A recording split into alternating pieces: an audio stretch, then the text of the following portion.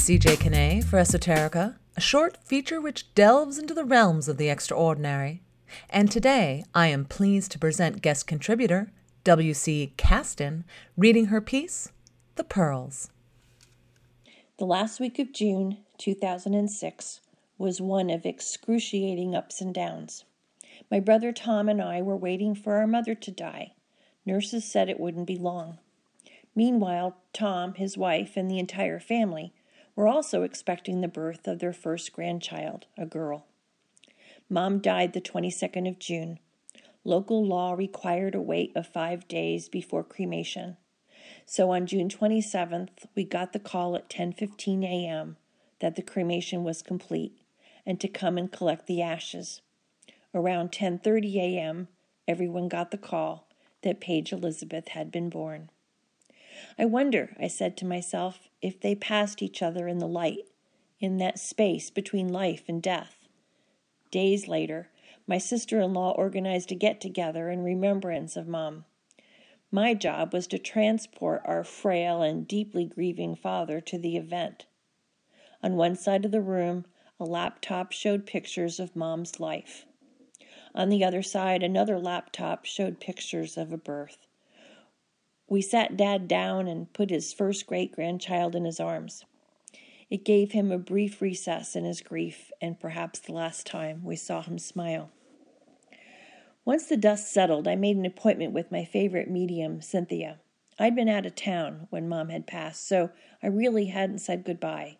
I hoped to reach her through Cynthia, the same medium who had predicted a girl was coming to the family long before the parents made an announcement. I had another question for Cynthia. Since Mom never met her great-granddaughter, I bought a lovely red leather box at TJ Maxx and put in it some things for Paige that belonged to her great-grandmother, a sort of time capsule. I made Dad write something to put in the box, as he liked to write, and he needed things to get his mind off his perpetual grief. I found one of Mom's music boxes she'd collected and put it in the box.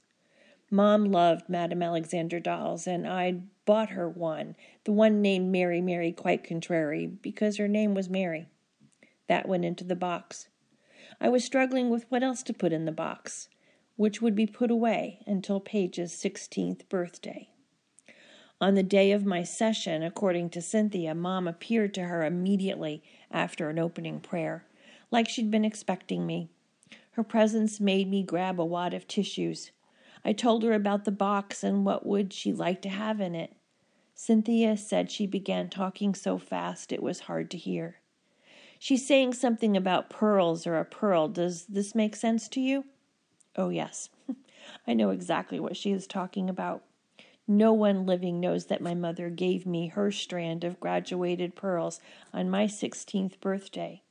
They had been a gift to her from her oldest brother in 1934, who by then was a working adult, and who indulged his only sister for her 16th birthday. As soon as I got home, I took the pearls to a jeweler to be restrung and cleaned. I put them in their original worn blue velvet case, then into the box. The box is hidden in a closet in Paige's home. On June 27th, 2022, Paige will turn 16. She will get the box from her great-grandmother and the letter from her great-grandfather. I hope to be there.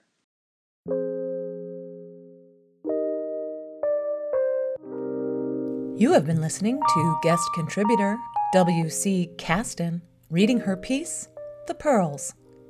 Esoterica pieces delve into the realms of the extraordinary and include topics from the edge of reality.